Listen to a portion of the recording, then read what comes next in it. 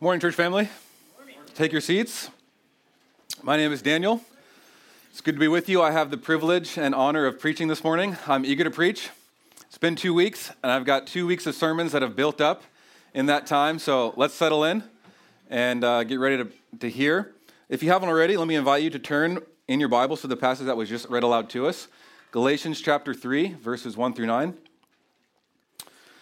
My prayer before we get into the passage is that God would speak to us this morning through His Word, that I would be faithful and committed to the Scriptures themselves, and that by the power of the Holy Spirit, that your affections would be stirred up for Jesus, for His glory and for our joy. I pray that God's Word would encourage you and exhort you, but would also correct us and you and me. Because I believe in the human condition that we all need correction. Whether we think we do or not, and whether we like it or not, we need correction. We know it would be unwise for a parent to say, "My kid is perfect. He or she never needs discipline or correction." Right? That would be foolish, wouldn't it? I'm getting kind of blank stare, so I don't know if that's the attitude that we have. Because otherwise, we'll put a pause on this sermon and go into parenting. Right, we need correction, and I think it's unwise for us to think that somehow we'd grow out of that need. Like as we grow up and we're not kids anymore. The Bible says this in Proverbs 12:1. "Whoever loves discipline loves knowledge, but he who hates reproof is stupid." Okay? Like, I think the Bible's a pretty clear book. That's a pretty clear verse. Right, we need discipline, we need correction. And we not only need correction, but we need the level of correction to match the severity of our wrong if we want to change, right? Like, we know those parents who their kids are totally unruly and misbehaved and they do whatever they want, and the parents are over here like, "I don't know, what's wrong? My kid's so misbehaved." It's like, there's no discipline, and the level of discipline when maybe they need something severe is like a little slap on the wrist. And we know this in the workplace too, right? There's certain offenses and wrongs that we do that require a slap on the wrist, and there's others that require a firing. And what Paul does in Galatians is not a slap in the wrist to the Galatians. What their offense and their wrongdoing in this situation, in this context, is not worthy of a light slap on the wrist. He's getting in their face. He's using some harsh language, and he's trying to call them back because of the dangerous situation that they're in. Right, like when my daughter Addison, when she does something wrong, like maybe she spills a cup of water on accident and it gets everywhere. That's annoying, but was she trying to do that? Maybe or may not. I'm going to respond totally different if she's playing with a knife or she's running in the street, right? My tone's going to be different. The severity of my correction is going to be different. And this is what we see with Paul. His spiritual children, the Galatians, they're not spilling cups of cold water. They're playing with knives. They're running in the street. They are in a dangerous condition. And some of the language that we see in Galatians 3, 1 through 9 signifies just the passion and the dangerous condition that they're in. What we found in the book of Galatians is that Paul is writing to confront the foolishness of what's happened to them. So Paul came to Galatia, he preached the gospel. Salvation is by grace alone, through faith alone, in Christ alone. They believed it, they received the Holy Spirit, they became Christians. And then somewhere along the lines, after Paul left town, some false teachers came in. And they said, it's not just faith alone. There's works. Works matter. And if you want to be accepted by God, if you want to be counted righteous, you have to do things. You gotta be circumcised if you're a man, or obey the ceremonial laws. It's not just faith alone. And from this position, Paul writes this letter. And up to this point, we've covered what in our modern day Bibles is the first 2 chapters. And Paul has described that he's so astonished that they're quickly deserting the gospel. Because to leave the gospel is to leave God and who called them in grace. He then spends the next 2 chapters defending his apostolic authority and his gospel in order to show this is the one true gospel, there's no other gospel. And then last week, Nathan looked at Galatians 2, 15 through 21, which kind of includes the central thesis of the book.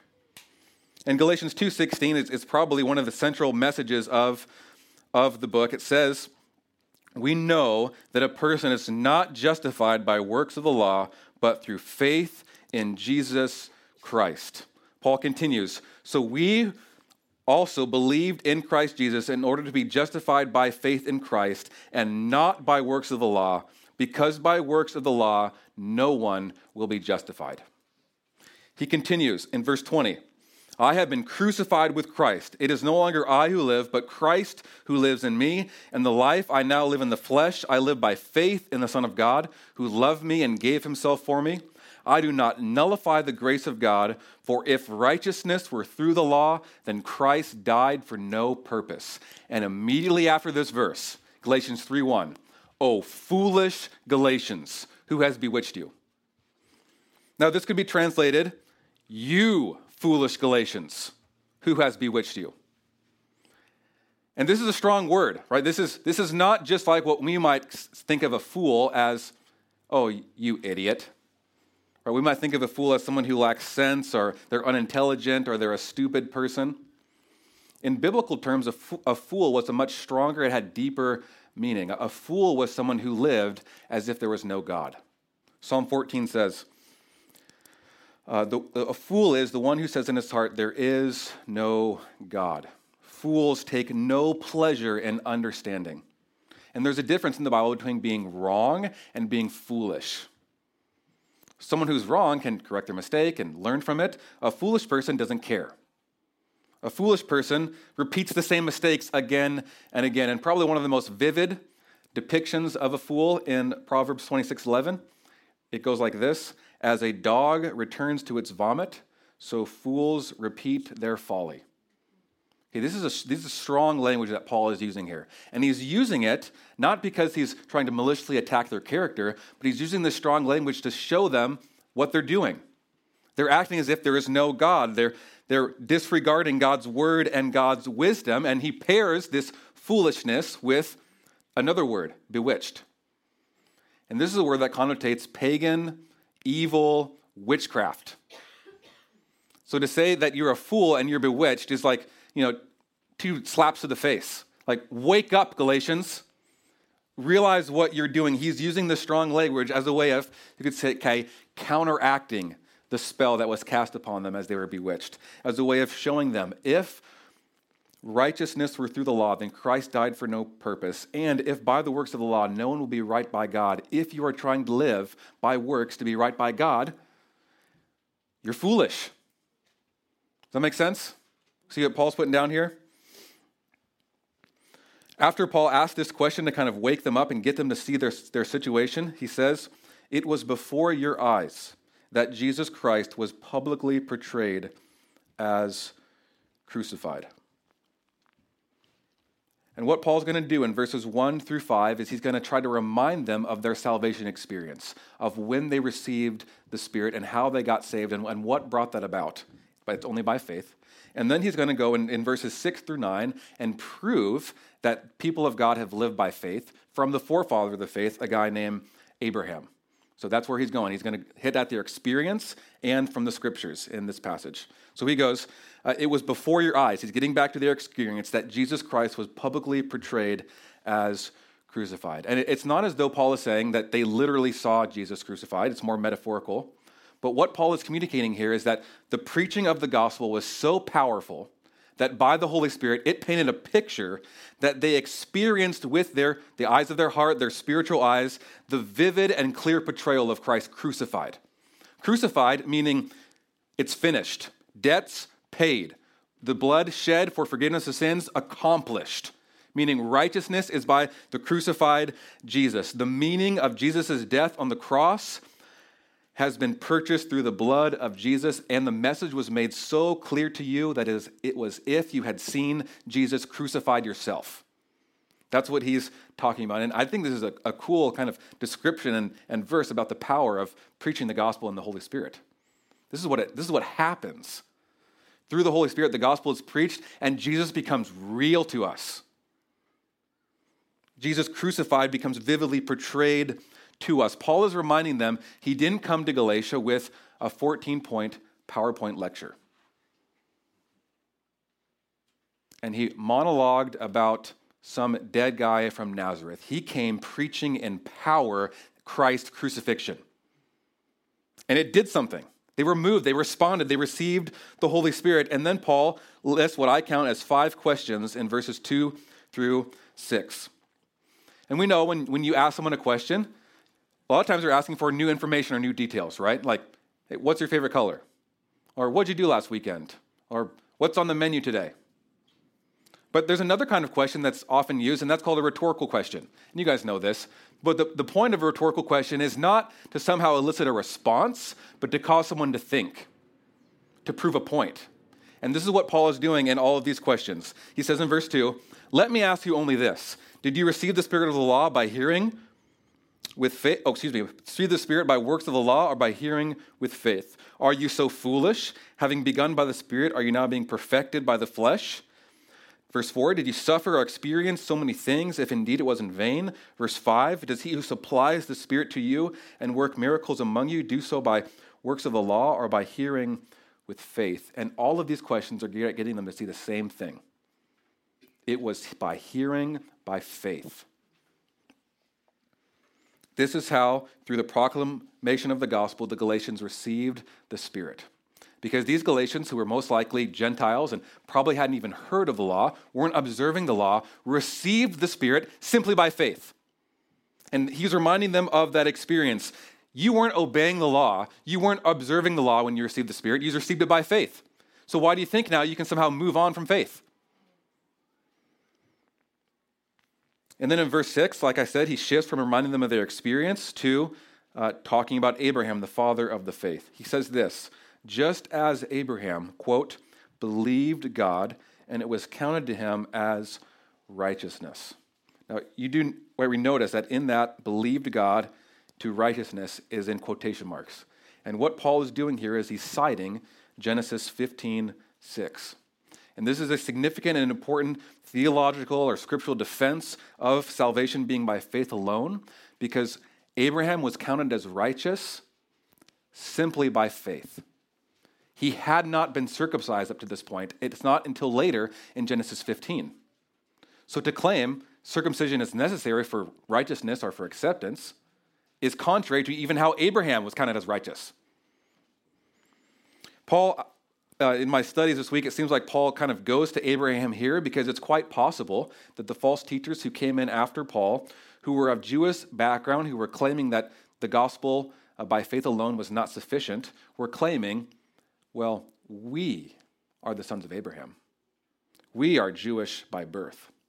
We are circumcised. We are keepers of the law. We are accepted by God. So if you want to be accepted by God, you have to become like us.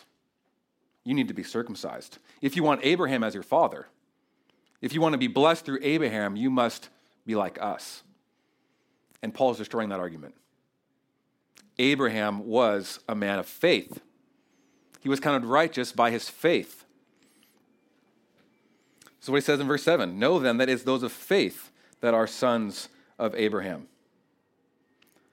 In the scriptures, foreseeing that God would justify or count righteous or accept the Gentiles by faith, preached the gospel beforehand to Abraham, saying, "In you shall all the nations be blessed." So then, those who are of faith are blessed along with Abraham, the man of faith. So here's what Paul's saying. The sons of Abraham are not merely those who are by physical or blood lineage. They include both Jews and Gentiles, all people from any nation who live by faith just as Abraham did. It is by faith that we are counted righteous, not by those who obey the law. It is by hearing by faith. And so if you've been with us as we've been studying through the book of Galatians, that we've been asking 5 questions of the text each week. And there's 5 questions that are kind of served to frame our sermons. They're the 5 questions that are found in that handout that you should have received on your way in from the greeters. Or maybe Emmerich yelled out to you and you got from Emmerich. But the first question in the handout is, what does the text say? And simply put, Paul is saying in the text that the salvation of the Galatians, their own experience, and the example of Abraham, that being counted righteous, being saved, being accepted by God is by faith. It's hearing by faith.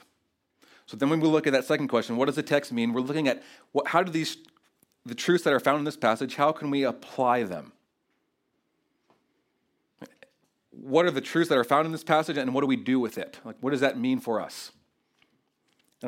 And I think it means that, as Paul says, we begin with hearing the gospel by hearing with faith, and you never move on from hearing the gospel with faith.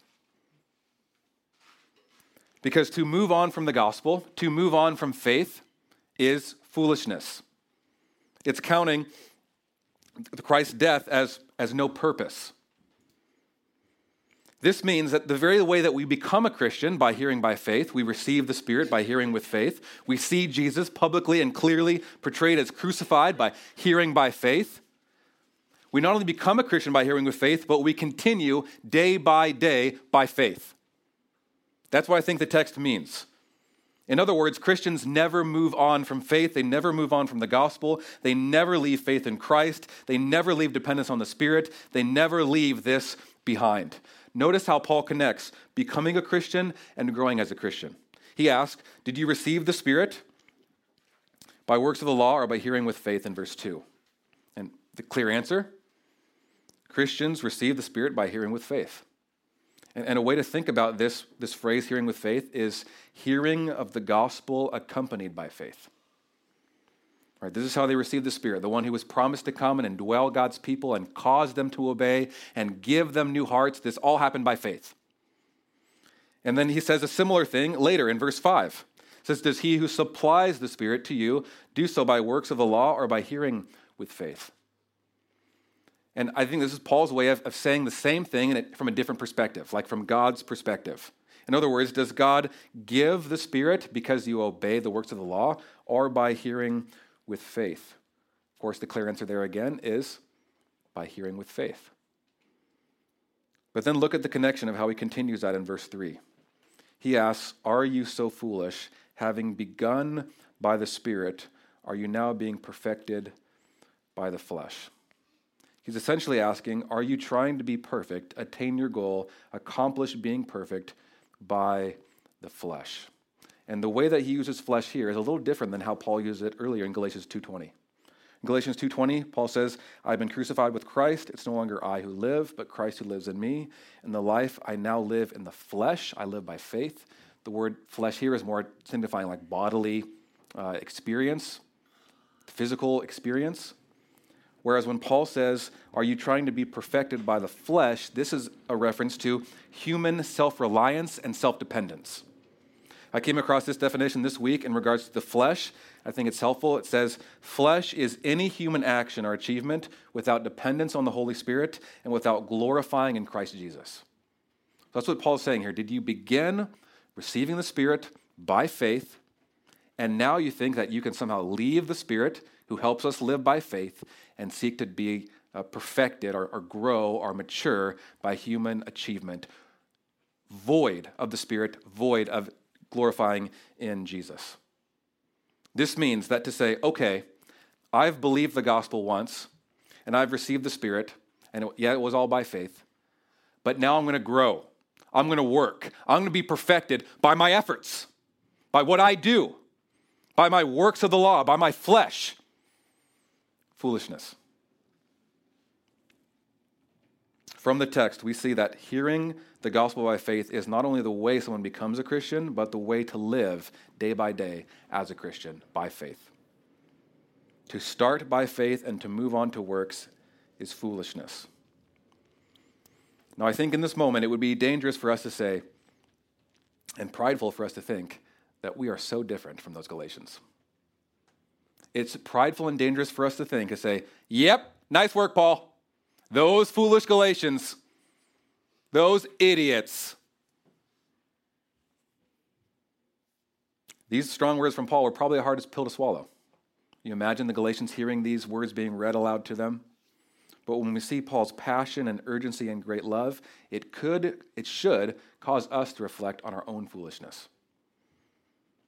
This is how we seek to answer question 3. How do we naturally resist what the text says and means. Because if we are justified by faith, we're made right by faith, we're accepted by God by hearing with faith, and if we are to continue to grow as Christians, not by leaving the gospel behind, not by leaving faith behind, not by leaving the Spirit behind, but by moving deeper into those realities, we resist this by doing the same things the Galatians do in this passage.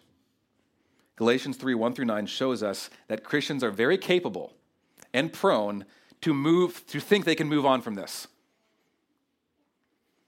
And I believe that we are prone, just like the Galatians, to the same foolishness, to think, and we are prone to fall into those same spell of the false teachers, to seek to be perfected by the flesh, to seek to boast in our spiritual lineages and traditions, assuming that we are God's because of the things that we do for him. The Galatians may have thought that they advanced beyond the simple elementary Christian teaching of faith. But in reality, what they were doing is they were leaving Christianity altogether.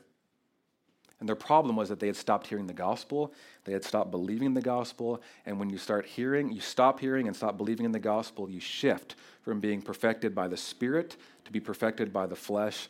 And friends, I think we do this all the time. The very second that we believe we must do something to earn God's acceptance and favor, the very second we believe that by our human achievement and effort that we have become a Christian and we grow as Christians, the very moment that we think, well, if I could just clean up my life, God would accept me. We are so foolish. And we resist this truth because we don't hear or believe the gospel, and we think that to be accepted, we have to do something. Whether we want comfort, our approval, our control, we take matters into our own hands. We take matters into our flesh to give us what we think we need. And everything around us reinforces this message, doesn't it? You get what you earn. The people you want to get promoted, you got to work. You want those raises, those people earn them. You want love, you want to receive love from your spouse or your wife, got to do something for her. And this worldview and paradigm leads to great despair when we can't get what we want, or we think that we should earn. And it leads to great pride when we do. When we earn what we want, this leads to become very boastful in ourselves, and we take pride in our own achievements because we did them. I look good. Look what I did with my life. But if we trust in our efforts and human achievement to become accepted by God and to grow, Christ is not getting the glory. Christ is not looking like the hero. Christ is not being magnified. And the reason that the Spirit was given, according to Jesus from John 16:14, is to glorify Jesus. So we naturally resist Galatians 3:1 through 9 when we fall into the same foolishness as the Galatians by filling our ears and our hearts with so many false teachings and messages, and we only hear human words. The quality and the quantity of our hearing is not focused on God's word, his gospel, his promises. We are slow to hear from God, but we are quick to listen to humanity. We're quick to take the messages of the world and the words of man, but we're slow to hear from God and his promises. And we can be so foolish and stay in our foolishness too, even when we read our Bibles, we hear a sermon, we listen to a podcast, we study theology, we read a book, we get convicted, and then we think, I got to get out of this by doing something, right? I got to do it in my own strength, my own works. I got to be perfected by the flesh. And we won't get out of what led us into that situation by doing the same thing. Right? The old saying, you don't fight fire with fire. You don't fight unbelief.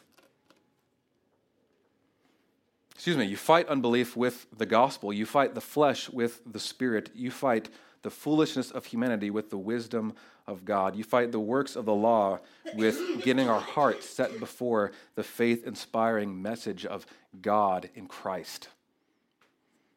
We must continually come back to Christ. This is where we make much of Jesus in question 4. How do we answer question 4? How is Jesus the hero? How did he accomplish or do the thing we naturally resist? Right? If the only way to be made right with God, to be counted righteous, to be accepted is through faith, and yet we naturally resist that, we take matters into our own hands, we ignore and don't believe and stop hearing and trusting in the gospel, we are hopeless and helpless apart from Christ. And the way that we change and grow is by continually looking at him, who Hebrews 12:2 says, Jesus is the founder and the perfecter of our faith. Jesus was the man who we continue to look at him and our faith grows and is strengthened. Jesus, the one who was perfect in faith, the God-man who perfectly believed God and trusted God and followed him, even though his family abandoned him, his disciples doubted him, his friends denied him, the Jews, his own people, rejected him, tried him, and sentenced him to death. Jesus believed the Father and held true to God. Jesus, who experienced the acceptance and love of God perfectly and never moved on from this. It's significant that when Jesus began his public ministry, the writers of Matthew, Mark, Luke, and John all record Jesus being baptized by John, the Holy Spirit descending upon him, and a voice coming from heaven, "This is my Son, with whom I am well pleased." Before Jesus did anything in regards to public ministry. And it's from this filling of the Holy Spirit, this declaration of who he is, that Jesus begins his ministry. He starts preaching the gospel, saying, the kingdom of God is at hand. Repent. The king is coming. The kingdom of God is coming near. I'm about to change everything. Then he teaches that the same Spirit that fell upon him will fall upon those who follow him.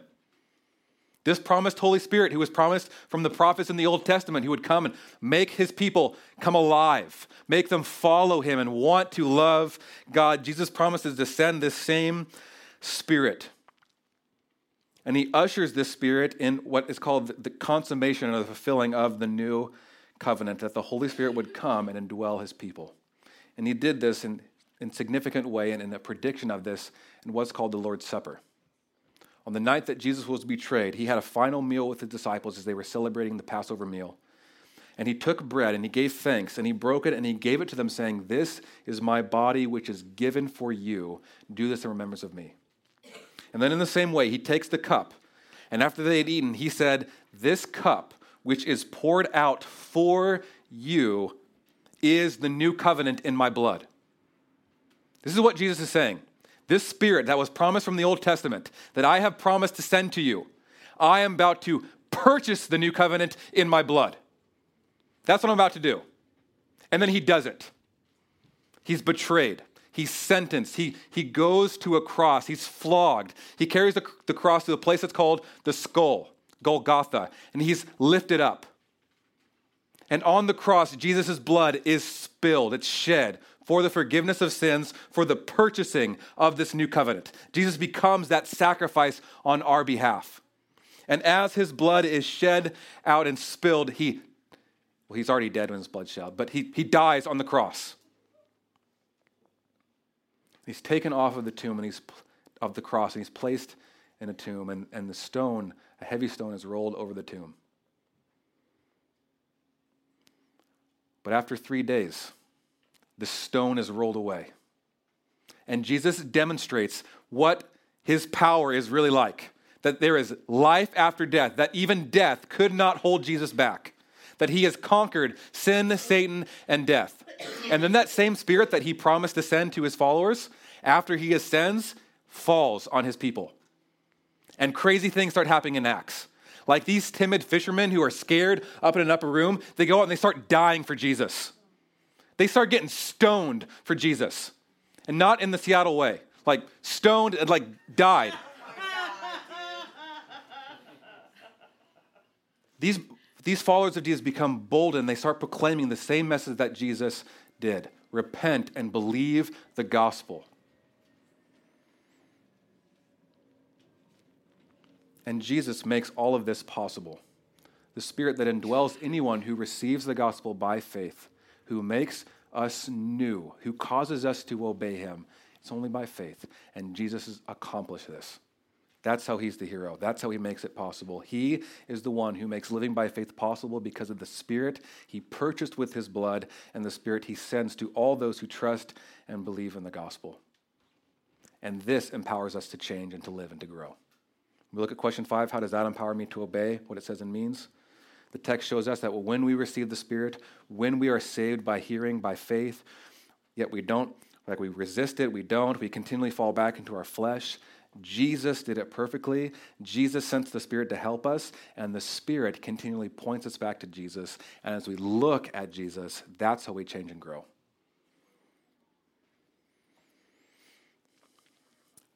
So, my friends, if we have received the Spirit by responding to the gospel by faith, do you know that the same words that rang from the Father in heaven of his Son Jesus are true of you?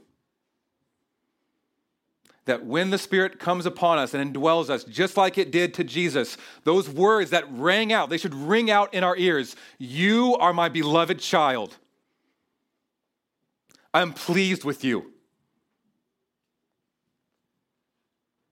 By faith. We don't do anything for that. You don't do anything for God's love. It's by faith.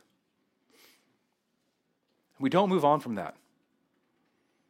To try to take matters into our own hands, in our own weak and feeble flesh, is foolishness, my friends. We come back to Jesus and we gaze upon his beauty and we let the words ring out from heaven of God's promises. We are his beloved and he is pleased with us because of Christ.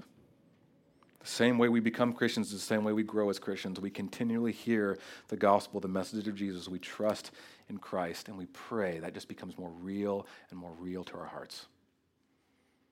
Because I believe that to the degree we see Jesus Christ clearly portrayed as crucified, we set him before the eyes of our hearts to the degree that we trust by the Spirit and we take the meanings and the implications of the gospel deeper and deeper into our hearts. We realize what has already been accomplished in Christ.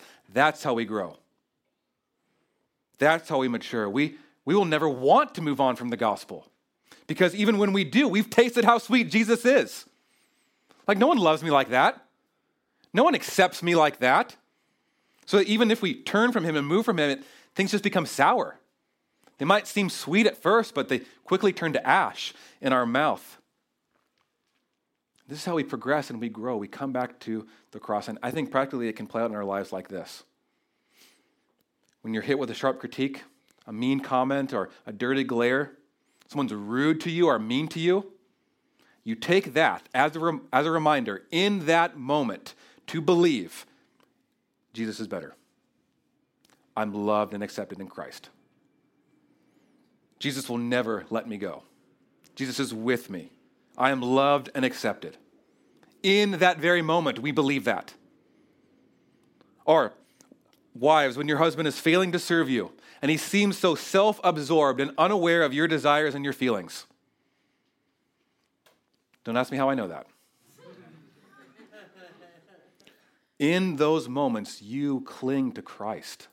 You trust, you speak the gospel to your heart, and you say, Jesus has served me perfectly. He has provided all that I need.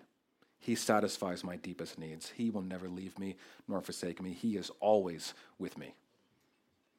In those moments, we apply the truths of the gospel. Because I don't think our problems in this life are because we think we just need to try harder. That's not how we grow, by trying harder. We grow by believing more deeply, by trusting more fully, by resting in God's promises more deeply. This is how we fight sin and unbelief and grow as a Christian. The scriptures teach us. Romans 10:17, faith comes from hearing, and hearing through the word of Christ. Other translations say it like this. So faith comes from what is heard, and what is heard comes through the message about Jesus. There's two quick applications we can take from this passage. Number one, from this realities and these truths of the passage, how we see Jesus is better, this empowers us to give ourselves to the faith-inspiring, faith-sparking, faith-arousing, faith-igniting Word of God. We saturate ourselves by hearing the gospel proclaimed, by rooting ourselves in God's promises, and we seek to get the promises of God deeper into our heart that we use like arrows in our quiver to pierce and to fight off the doubt and the discouragement and our unbelief. Number 2, we commit ourselves to communities of faith. Those individuals who have been created and joined to us by faith in Jesus. Those individuals who we need to encourage us in the faith, to speak truths of the gospel, to apply God's promises to our lives, as we know we have blind spots and ways in which we are unaware of our unbelief. And we must think about those individuals who need us, our unique giftings and ways that we reflect and show Jesus, who need us to be there. Right? We must not think about community of faith simply in how much we need others, but how much they need us. How God may use our words, our testimony, our presence, our insights from the study of the word to encourage and strengthen our fellow brothers and sisters. We give ourselves to the gospel and to God's word and to community, and we do all of this in increasing prayer, praying as the apostles cried out to Jesus, Lord, increase our faith. Let us pray, begging and pleading with God to make this truth and these realities real to our hearts. Let us come before him with humble confession and repentance. Let us pray, Father, we have been foolish. Father, I have stopped hearing, and I am so prone to foolishness. I've stopped believing. I have turned that my acceptance with you by faith through the Spirit, and I've turned to trust in myself and in my flesh. Father, help me to hear in faith who Jesus is and all that he's done for me in the gospel. I want ears to hear, Father. I want to hear your word. I want to hear your promises. I want to hear your gospel, and I trust that in this believing, the Spirit will be at work for your glory and for my joy, causing me to reflect on Christ, magnify Christ, make much of him. I want to, just as I received Christ Jesus as my Lord, to continue my life in him, being rooted and built up in him, strengthened in the faith as we are taught and overflowed with thankfulness in him. Amen? Amen. Let's pray.